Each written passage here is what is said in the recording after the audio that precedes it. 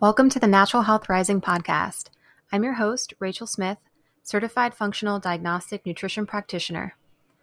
I'm here to deliver you weekly episodes where you will hear conversations with health experts and solo episodes about functional medicine and all things holistic health.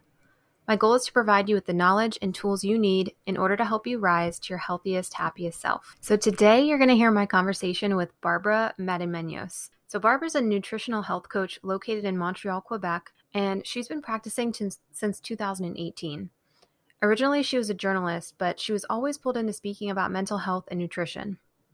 Now, as an FDNP, she specializes in women's metabolic disorders like hypothalamic amenorrhea, eating disorders, PCOS, hypothyroidism, and so forth. I really enjoyed this conversation with Barbara because it's a pretty raw conversation, and she goes back into her life before she started healing from all of her health issues.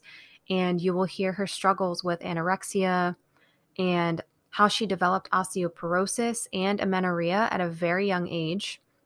And if you don't know what those are, osteoporosis normally develops when you are, 50, 60 years old, your bones are becoming brittle, and amenorrhea is where you have no period as a female. And so she will talk about how she overcame these issues through natural means. And then we also get into talking about the root causes of amenorrhea, birth control, vegan diets, the importance of sufficient fats and protein, metabolism optimization and cell optimization, and we talk about drainage pathways in the body and how to support those. So this is jam-packed with some really interesting and good information. And please disregard the strange fan noise that you're hearing, or there's like a little bit of air you're hearing was when I'm speaking in this episode. I was actually living in Costa Rica for 3 months. I just got back to the United States a month ago, and I recorded this episode there. And I remember I was sitting in an office with the door closed so I could get some peace and quiet. And there's no air conditioning in the building I'm in. And so I'm dying in the humidity, and I had a fan blowing on me while I was recording this episode. So hopefully that doesn't bug anybody too much. But yeah, enjoy the episode. Like I said, it is jam-packed with some amazing information, and I hope y'all enjoy. So to start off, I'd love to hear more about your story, kind of what led you to doing the work that you do today. Yeah, sure. So many years ago, I was diagnosed with an eating disorder at 13. And it took me a really long time to get a hold of it. I'm 28 now. And back in 2017, I kind of hit rock bottom. My body was just failing in any shape and or form that you could imagine, from not being able to digest food, hair falling out, cold all the time. I started recovery then. And then once 2018 hit, I was, I guess you could say, in quasi recovery, and I ended up breaking my hip. And I ended up in the hospital, and that's when I got a diagnosis of osteoporosis. And I was like, okay, I gotta change my life. And so I went back to school to become a health coach, and to see if I could not just help myself, but help other people who were dealing with eating disorders and the repercussions that it's had on their health. And here we are today. Wow, that is a kind of a crazy story to happen at a young age. And the eating disorder, what specifically was it? I was dealing with anorexia. And so that possibly kind of started to strip your body of minerals that maybe led to the osteoporosis. And exactly. Yeah. I mean, not only that, but I had lost my period for so long. I had hypothalamic amenorrhea for maybe close to 15 years, but it's 14 years exactly. So not having your period, not having that beneficial, the benefits of ovulation, in which, help build bone density, the adequate hormone production from not just estrogen, progesterone, and testosterone, poor thyroid function, all these things, they accumulate, and it thus ended into a poor, my bones deteriorating. Wow. And can you explain hypothalamic amenorrhea? Is there a difference between that and just typical amenorrhea? So hypothalamic amenorrhea is a poor signaling response between the hypothalamus, pituitary, and adrenals. Um, Now, typical amenorrhea, there's two types of amenorrhea. There's primary and secondary. Secondary amenorrhea would be considered more of what is hypothalamic amenorrhea because there's an actual it's a stress on the body, and someone hasn't had their period, I believe in, I think it's more than 3 months, that they would consider it to be considered hypothalamic. Primary amenorrhea, to my understanding, is that you've never had your period. Okay. And so that's when it's like, is it possibly autoimmune? Is it, more of a something to do with like a particular organ, like a pore formation of some sort? Is it genetic? Maybe like there's a genetic predisposition of something. So they would have to investigate there. Okay. So, what is your health like now in this moment? And what was the journey like from the time you got to be a health coach to now? So my health is much better now, but it's still a journey. And I think that's with something, I think everyone kind of understands that, you don't get better overnight. Considering the fact that I was sick for what, close to 15, 16 years, it takes a while to recover from the damage that somebody has done. I mean, and I didn't just have an eating disorder, and I didn't just have hypothalamic amenorrhea. I mean, I was addicted to drugs at some point in my life. I was a binge drinker. I used to smoke. I over exercised a lot. I did everything. So to to be in a state like that, where you're just constantly in a state of catabolism, you're wrecking your system, and all you want to do is deplete yourself, and then to bring yourself back to a state of where your body could actually regenerate itself is very time consuming. But you will see steps, you will see differences along the way. I mean, I got my period back, thankfully. So at least that's back on track. I'm eating much better. I'm weight restored now. My hair is finally growing back. It's a slow process, but it's much better than what it used to be, that's for sure. That's great to hear. I tell the same thing to all my clients that healing is not linear. And absolutely what you said, like if it took you this long to get sick, or you were sick for, such a long time, it might take a few months for someone, it might take a few years for someone. We don't really know, but as long as you're putting in that work and you're dedicated and you really do want to make the changes, you will see that progression over time, like you're saying. Yeah. And now, so I'm a little curious if you're open to talking about this. So you mentioned binge drinking, drugs, smoking. Okay. These are hard habits for people to break. What was the moment in your life where you said, I need to change this? Like, was it a specific moment where you knew that you were going to drop all of those things, or was it a slow progression? Like, how did you overcome those habits and switch over to healthier ones? So I think both. So I did not have all of these vices throughout my entire time of having my eating disorder. Mm-hmm.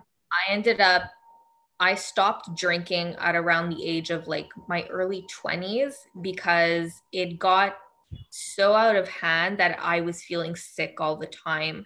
And it was just this one last party that I had woken up. I didn't know where I was. I didn't know what happened. I woke up feeling so sick that I thought I should like go to emergency. It was really bad. And I said, you know what, maybe I shouldn't drink anymore. When it came to smoking, again, that was done very abruptly. And that was because I didn't have a choice. I had ended up in a mental ward, and they did not allow us to smoke. So, after being in there for a couple of months, you kind of lose the addiction. Mm-hmm. So then I said I shouldn't pick it up anymore. I mean, after I left the ward, I had really been trying to recover, but it didn't really work. But I never got back into smoking. did I mention self-harm? No, I didn't mention it. But that was something that I had struggled also for many, many years. And only maybe 2, 3 years ago, I would say 2 years ago, have I slowly, progressively stopped. Um, it was like it, it was very hard for me to stop that in particular because it was like either I hurt myself or I overexercised. It was like a battle between the two. And so I tried more to overexercise than actually hurt myself. And then I slowly cut down on the exercise as a replacement to be Mhm. able to manage my emotions and what I was going through and so forth. Mhm. And in terms of, being able, like figuring out what made me want to recover, I think it was like I said back in 2017, I was at my breaking point. My manager had come up to me at the time. I was working part-time in a men's dress shirt and tie retail store. And she came up to me one day and she said, if you don't get your shit together, I'm going to fire you. Um, and it was because I was putting my eating disorder before my job, and she saw it, and she loved me like her own kid, but she was very cutthroat and said, listen, if you don't pick yourself up, then I'm going to force you to. So, and there was just so much happening, like I was ending up in the hospital every single week with nosebleeds and no one knew why. They thought there, I remember a doctor told me that they thought I was having mini seizures. My hair was falling out. I had no energy. I couldn't digest food. I was weak all the time. It was like, well, what do you want out of life? And originally, like you mentioned before, I was a journalist, and I had gone into journalism because I wanted to make a difference in the world somehow, because I felt like people were not communicating the way that we were supposed to. They weren't communicating how we're supposed to communicate as humans. I felt like people like they would say what their opinion is, but they wouldn't bridge it on to something else and try and merge people's opinions so we could live with one another. I felt like there was always a divide between writing and journalism, and I didn't like that, and that's why I went into it. But I felt like as with writing, you can't always help people personally on a personal level. And I thought to myself, I have to change my ability to change myself. I have to help myself first if I could help other people. And so I think it was just that switch where I was like, if I'm going to do anything in this world, I really have to get better, or I'm going to die before I can do anything. So, Wow. Yeah. So how did that transmute into natural health, like holistic things? How did you find, I know you went to IIN and we're both FDNPs, which is the functional diagnostic nutrition practitioners. So we do work with food as medicine and stress management and all these things. So how did you get to that part? so, um, because I was in and out of psych wards most of my life, the Western medicine approach was never something that I felt supported by. A really big portion of my eating disorder recovery was like doctors constantly telling me I had to go on anti-anxiety medications, antidepressants, and whatnot. And I never accepted them because there was something in my gut telling me I didn't feel comfortable doing it. Not that there's anything wrong necessarily to go on these medications if you need them, but I felt like it wasn't solving the actual root cause of my problem, which was, I'm sure at the time, more emotional and trauma based than anything physical. Mm-hmm. But I also knew that I had something deeper happening inside of me with my gut issues, my hypothalamic amenorrhea. They were offering me birth control to fix it and whatnot. And so I was like, you know what? I'm going to do this on my own. Like, I don't want any doctors. I don't want any institution. I don't want anyone to be following me. I'm going to figure this out on my own. And so I turned to food as medicine, as a way to heal my relationship with food, so I could slowly start recovering from my eating disorder. So I started looking up what are the benefits of like this food and what are the benefits of that food, and how could these foods help benefit my current problem. And that's how it started. And I ended up finding IIN, which was fine. I mean, it's a very basic certification course, right? Where they talk about every single diet on the face of the earth. And it was great as a beginning, as a stepping stone. But then I found FDN, because I felt like with FDN, you have more control over what could be happening with your client, and you're able to investigate even deeper. Yes. Yeah. Absolutely. I thought the same thing when I was trying to decide between the two programs, and I'm very happy I went with FDN. But that's beautiful that you were able to heal your eating disorder through food and then kind of progressed the way that you did. We could go so much deeper into your story, but let's switch tracks a little bit. So, what is the relationship between amenorrhea and hypothyroidism, and kind of what can come from those issues? Yeah, sure. So basically with hypothalamic amenorrhea, it's a stress response, right, on the body.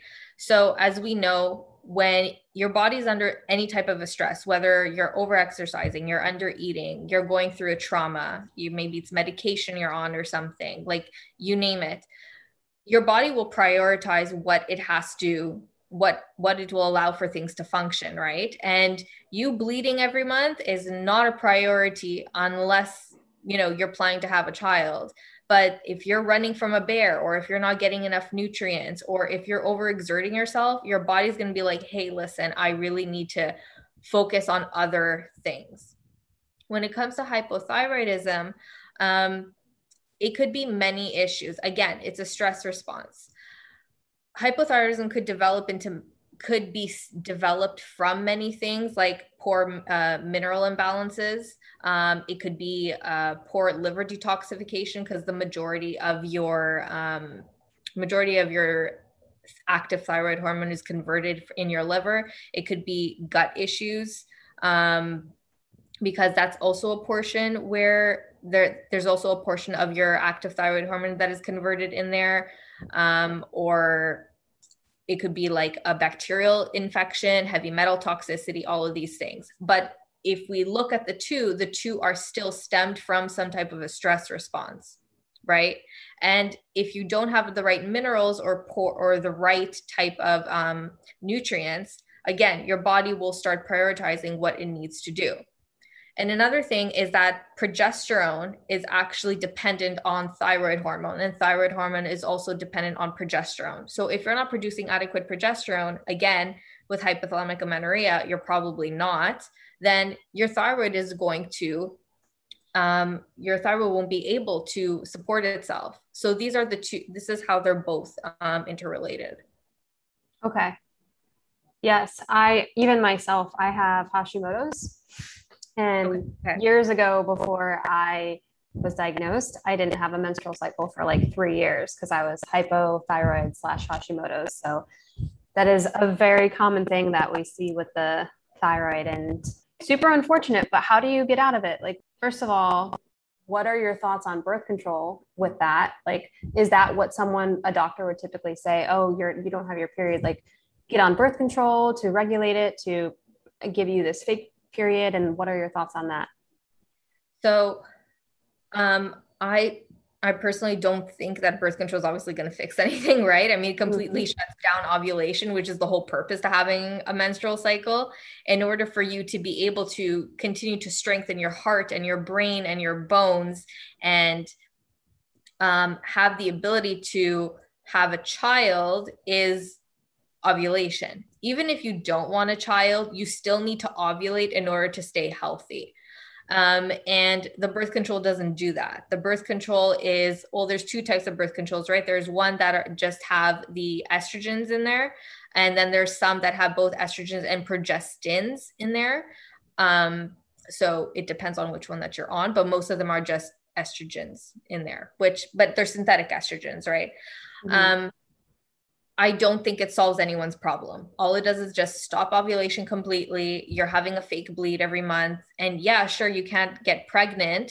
It's like what, 98% effective, but um, what's going to happen in the long run? Because the birth control has also been shown to deplete nutrients. It's also been shown to, potentially also hurt that HPA axis signaling. And so, you could end up with issues down the line.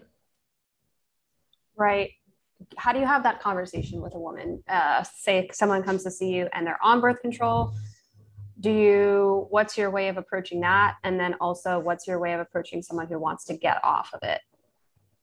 So if someone comes to me and they're on birth control and they have, I don't know what kind of issues, but let's say they have gut issues, they have hormonal acne, or they're dealing with they're dealing with an HPA axis dysregulation. Like you could see that they're tired, they're not able to focus, their sleep is horrible. I do have that conversation and I try to explain to them this is what birth control does. At the end of the day, it's your choice on whether you want to get off of it or not. I do also explain to them that there are different methods of hormonal birth control or non-hormonal birth control ways that they could actually monitor themselves. At the end of the day, it is their decision because they have the right, to bodily autonomy with this, right? And if they're open to it, I do try really hard to suggest them to go see a fertility awareness coach because I'm not specialized in that, but I do really try, to, suggest that as the best case scenario. If they do want to get off of it, then the best thing to do right off the bat is to try and replenish all those lost nutrients that the birth control has potentially diminished. Mm-hmm. Just so they could get like at a stronger state, and then we can kind of move forward with whatever healing process that they're dealing with. Because to me, if you're not well nourished, if you're not properly fed, if you are not if you don't have the tools in your toolbox in order to properly go after what you want to fight off or something, then you're not going to be able to succeed, right? Right. So what does that look like? I know it probably looks a little bit different for everybody because we're all bio-individual people, right? But what are some typical foods, or is there a standard diet or supplements or things that you start people on when they are coming off of birth control? So like I said, it depends on not everyone has the same diet. I know now everyone is really into being plant-based and whatnot, and I try to respect that as much as I could.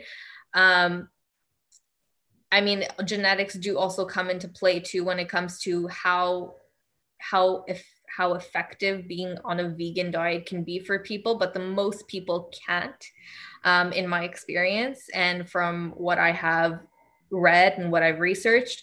So I try really hard for them to focus on eating a minimum of 100 grams of protein a day, whether it's from, fish, poultry, red meat, dairy, if they can digest it. And then if they want to add in some plant-based sources like lentils, chickpeas, and whatnot, if they could digest that too. We try to focus a lot on having some very easily digestible carbohydrates. So that's like fruits and roots.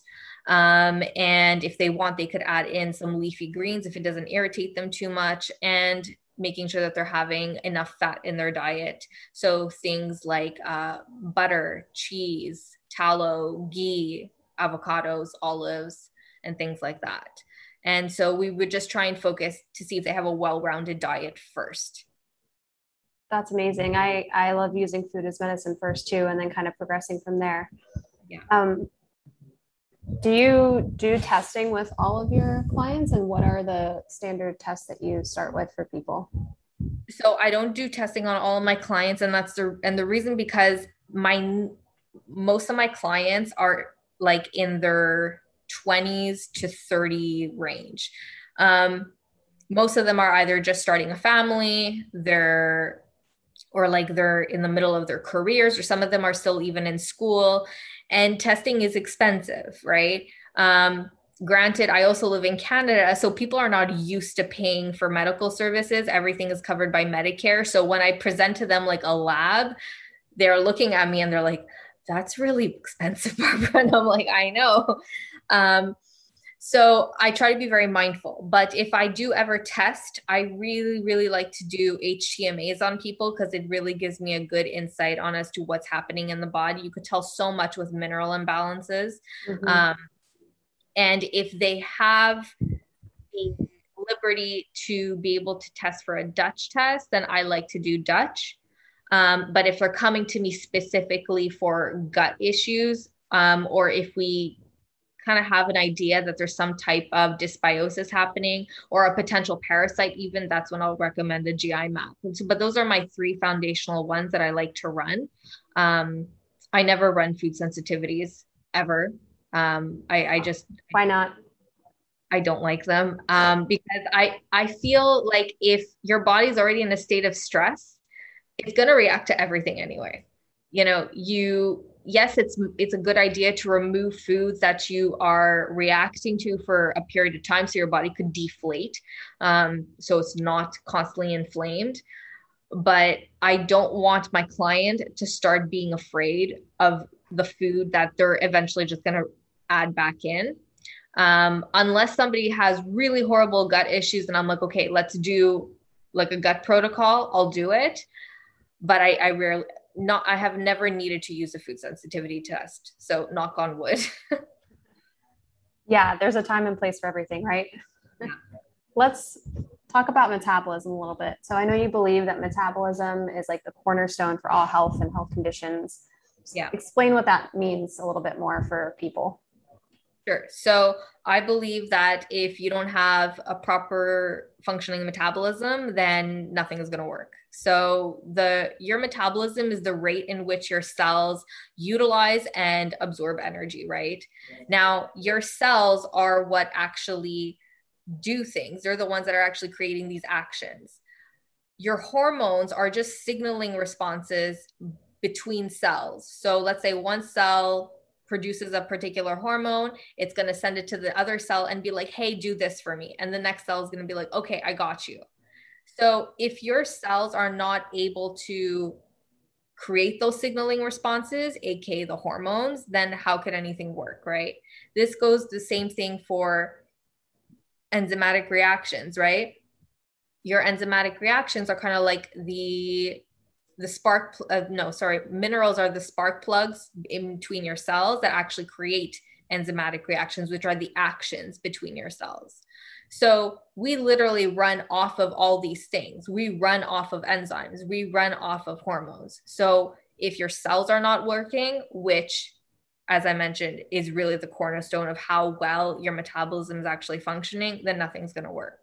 And this comes to gut health, to how well you're able to absorb nutrients, to your endocrine system, to sleep, because, we create certain hormones to help us fall asleep, to our mood, to everything.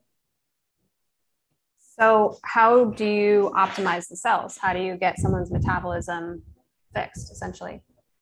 So like I said, I like to run HTMAs to see where the minerals are. So I find minerals, I think, to be the most important thing, because minerals, like I said, are the spark plugs to your cells. If your minerals are imbalanced, your cells won't be able to properly create these enzymatic reactions. They won't be able to create these particular hormones, right? So you need certain minerals for certain processes in the body. And so, yes, I do focus on food first. Sometimes the supplementation, I need to make sure that your drainage pathways are open, right? So you're not intoxicating yourself again. Like, are you going to the bathroom every day? Are you peeing? Are you sweating? Are you able to menstruate every month? Like, you could develop iron toxicity that way. Like, there's a lot of things to focus on to see if you are able to remove the gunk, so to speak, out of your body. Number 2, are you properly nourished with your minerals? And number three, are these minerals actually doing their job? Is there some type of a blockage within the cell? And that's when we have to look at, infections, heavy metal toxicity, parasites, viruses, and whatnot. Okay. So there's a step process. Yeah.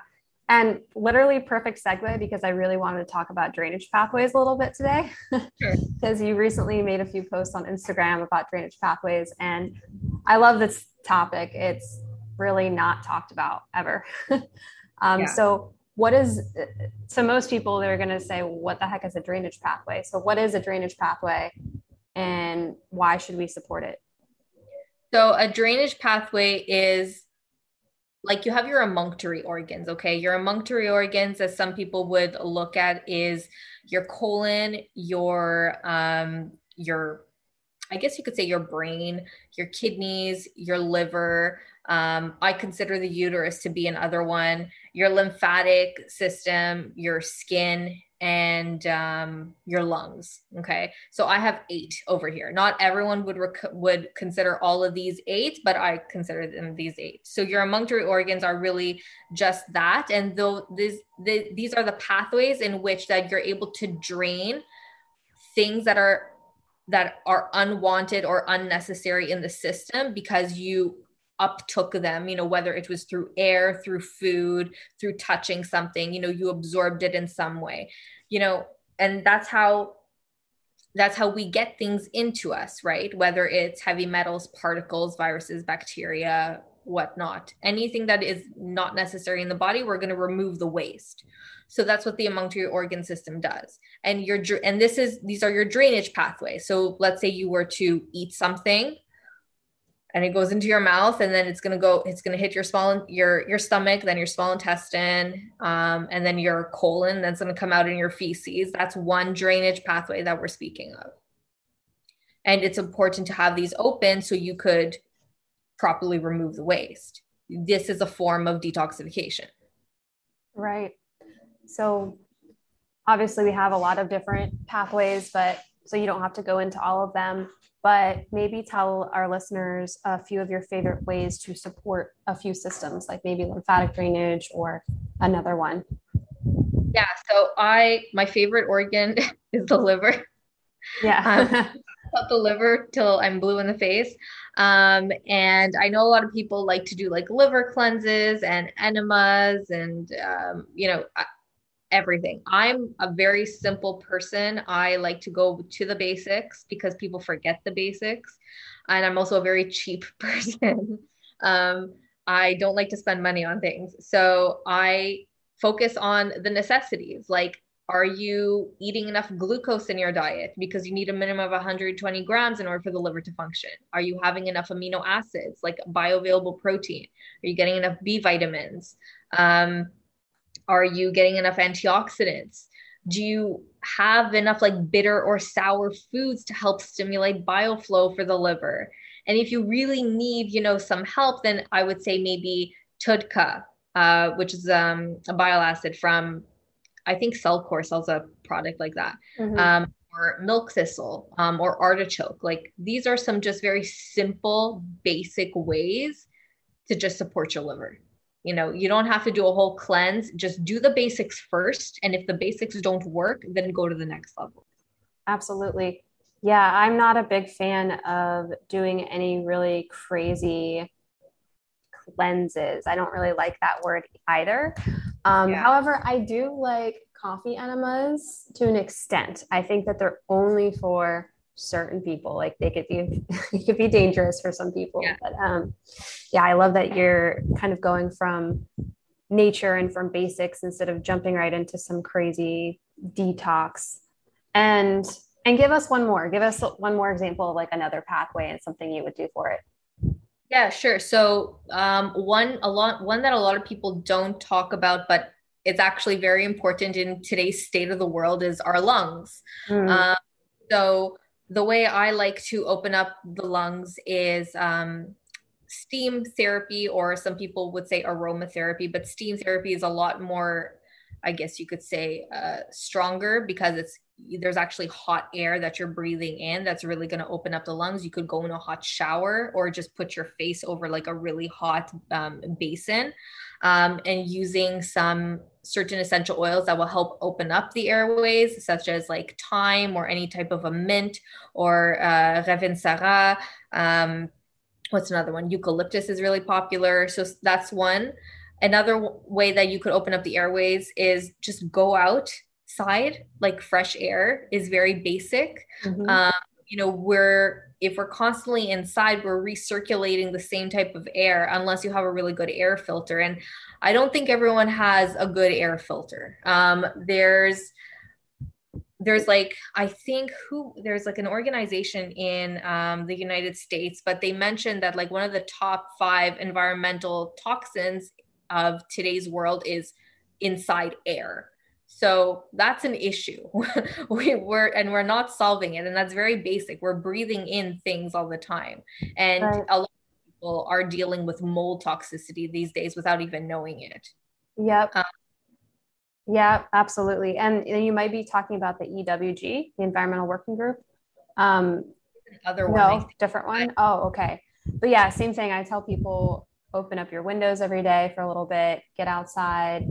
We talk about clean air filters and all of that. But I'm actually a little curious about the essential oils. Do you have a specific brand that you recommend to people? Are you very concerned with breathing in random essential oils? Like a lot of people will go shopping on Amazon because it's cheap and easy for them, but there can be issues with quality. So is there a specific brand that you recommend? So here in Montreal, Quebec, I really like Divine Essence. Okay. It's a Quebec company. They're certified organic. They're one of the top quality essential oils that we have here. But for anyone who's living in the United States, I think doTERRA seems to be very, very popular, and a lot of people tell me they're very good quality essential oils. So I would recommend either or one of those two. Okay. Yeah, I wonder if we can get Divine Essence here in the US. I haven't heard of it, but yes, doTERRA, and I know Young Living is another one. Those two in the holistic health realm are talked about all the time. So those are probably the safest bets. Wonderful.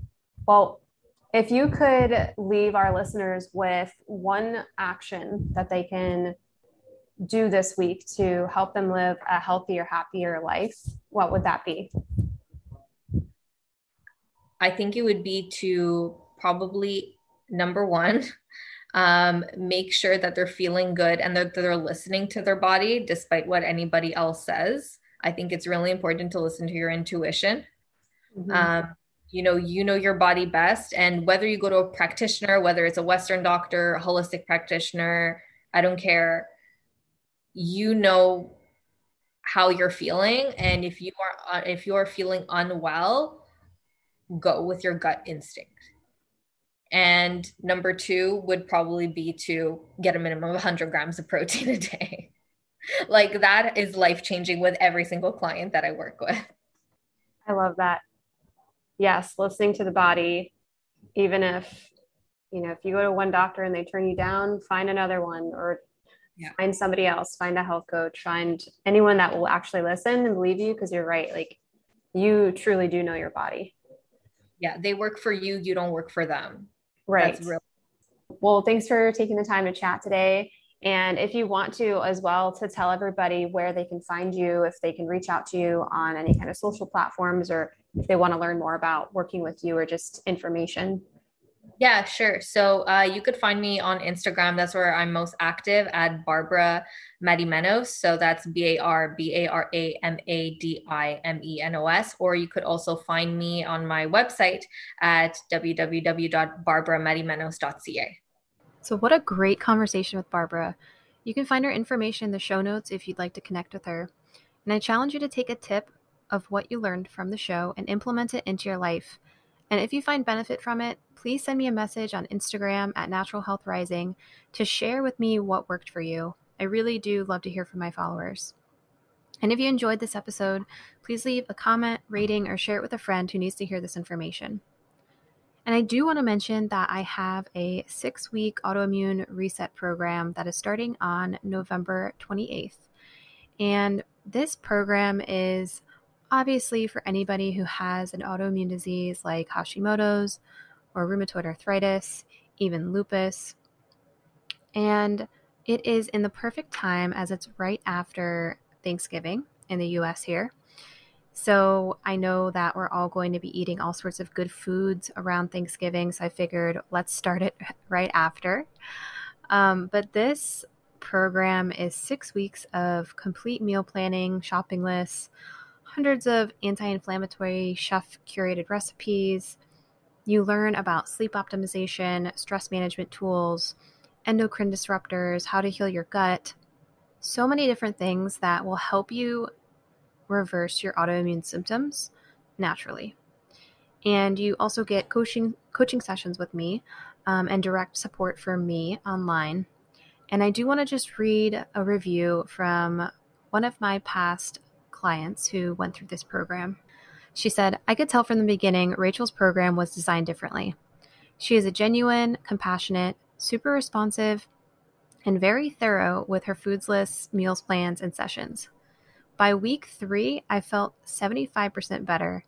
I've learned so much about autoimmune triggers, how to read labels, food shopping, and gut health. I've been telling all of my friends and family how wonderful this program has been, and I would recommend Rachel's plan to anyone who's looking to decrease inflammation and live a healthier lifestyle, especially free of autoimmune issues." So if you want to experience what this client Shelly experienced and what many of my other clients have experienced, which is finding yourself more energized, more mentally clear, and feeling good within your skin within just a few weeks of changing your nutrition and lifestyle, then I encourage you to sign up for this program. This isn't just for people struggling with a diagnosed autoimmune disease.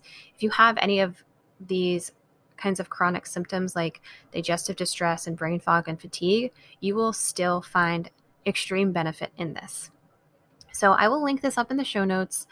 Again, it's going to be starting on November 28th, so you can still enjoy all the turkey on Thanksgiving and all the good stuff, and then you will be feeling amazing by the time the new year comes. So thank you all for listening, and keep striving to become your healthiest, happiest self.